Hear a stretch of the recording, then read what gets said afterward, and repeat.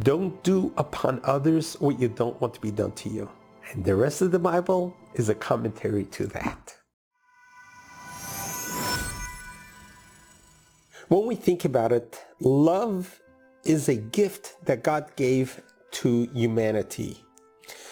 He gave us human beings an ability to not only love each other, but the ability to share an emotion in a very revealed way, and to be able to visually demonstrate love. This is an attribute that comes with us at birth. As parents who love the children who develop love for the parents, the concept of loving each other is an integral part of humanity, and it's an integral part of our existence. And that is the concept of not only loving those that love you, not only loving your immediate family, but loving strangers. Realizing that the concept of unconditional love, meaning loving every human being that we know and that we see. That is the concept of unconditional. Conditional love is that if someone is nice to you, someone does something good to you, so you love them in return. They are nice people and you love them because they love you. That's sort of conditional. That is a very important level. But then there's the next level, which is unconditional love. Loving someone else with who you don't even know, who's a total stranger, but you love them because they are God's children. As a matter of fact, in Kabbalah, in Jewish mysticism, it teaches us that we are to love everyone unconditionally. But what happens if the person is not a good person? If the person has bad natures? If the person does bad things, how can you possibly love them? And that's where mysticism teaches us that we have the ability to love the person for the good that they do, because they have a soul. There is a good side to everybody, and you must despise the negative part of them. So you can have both. You could despise the person for their negative actions, but that doesn't diminish your love for them. Because when a person acts in such a way, we cannot just disregard them and ignore them, but we need to find a way to help them turn the ways around. We are responsible for each other. So the concept of unconditional love is not an easy task.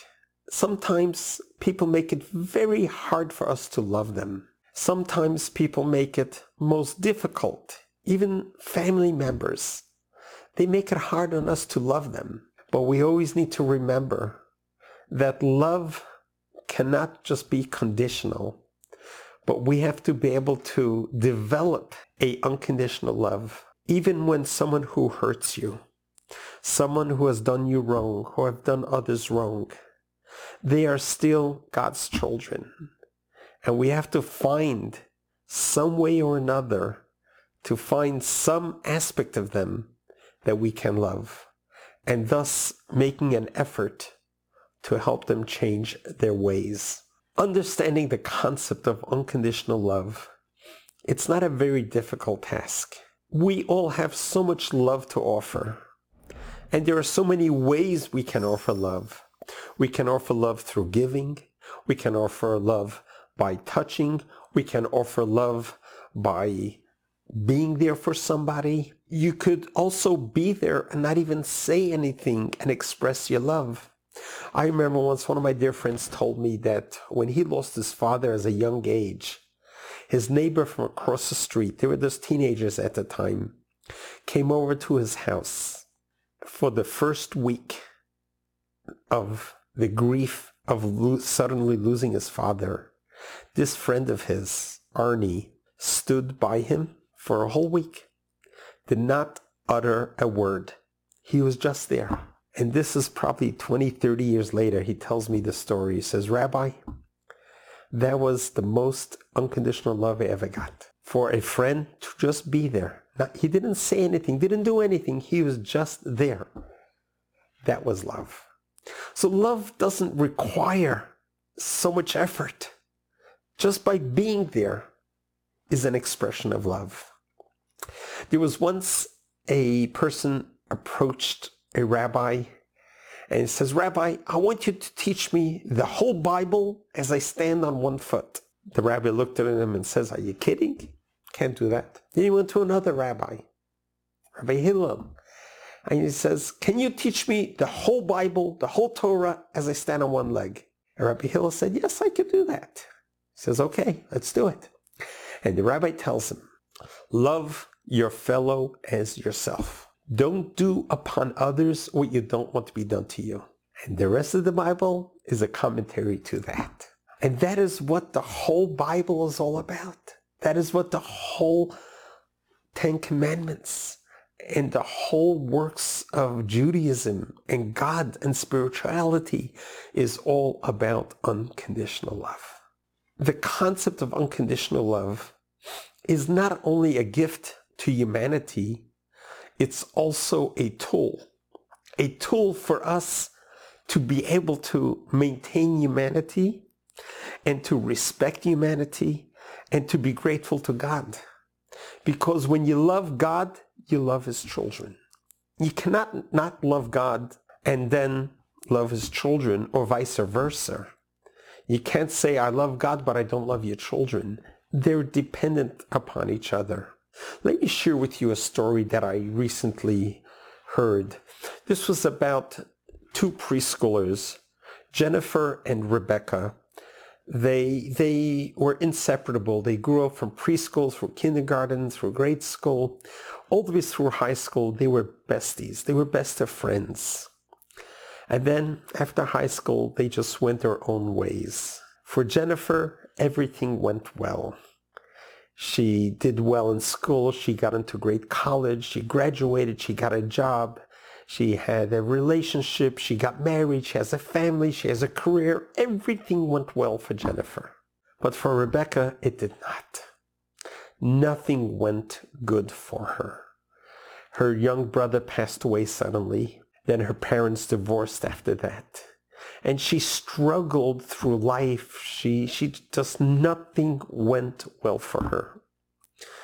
At some point, she finally went shopping, and she was coming home holding a brown bag. As she walks up the steps to her house, she looks in the mailbox, and she sees an envelope, and she recognizes the handwriting, and she sees that is from her long-lost friend, Jennifer, who she hasn't heard from in who knows how long. She puts down the brown bag that she just went shopping with and takes the envelope, carefully opens it up, and begins reading the letter. It is a handwritten letter from Jennifer to Rebecca saying, "Rebecca, I'm so sorry I lost touch with you. I'm reminiscing the amazing time we had together, our friendship, how loyal we were to each other, how close we were to each other, and I'm so sorry we lost touch with each other. I just want you to know I still love you and I miss you so much. Please, Rebecca, forgive me for not staying in touch with you. Please reach out to me. I'd love to hear back from you. Love, Jennifer." What Jennifer did not know was that day when Rebecca went shopping, she picked up a whole lot of prescriptions. In that brown bag, she was planning to end her life with an overdose. When she took that envelope from that mailbox and read that heartfelt letter from a long-lost friend, she decided not to. She emptied out the medications, put it in the garbage, disposed of it, and did not overdose, but reached out to her long-lost friend Jennifer and continued living. When I read this story, when I heard this story, it moved me in a way. When Jennifer was writing this letter to Rebecca, she had no idea that her kindness, her gesture of love, of paying attention and taking time of her day and writing a letter to a long-lost friend wasn't just a kindness, wasn't just an expression of love, of unconditional love. It saved a life. What it tells me is how important friendships are and how important it is for us to utilize the gift of love that God has given us as an attribute, as an emotion, as a tool to help save humanity. Think of it. Do you have a friend that you have lost touch with? How about making an effort today and reaching out to that friend just to say hello? Nothing else, unconditional, just to reach out. I miss you. I wish we could stay in touch, and stay in touch. But not through a text, through a WhatsApp, Instagram, Facebook. How about having a voice conversation or even a face-to-face conversation? There's so much that happens when two people come together and they see each other. Both of your eyes are looking to each other's souls. There is energy transferring between each other. It is so important to be able to connect with each other. And this is what unconditional love is all about. We all have it in us. We all have so much love that we can share with others. Don't hold yourself back. Love those, even those that are harder to love. As a matter of fact, those that are harder to love makes it even a greater good deed to love them even more. There are some people that it's so hard to love them that the only reason why we love them is because they're just one of God's creations. But there's enough love for everybody. And the more you love God's creations, God's creatures, God's children, God will love you. The more love we give, the more love comes back on us.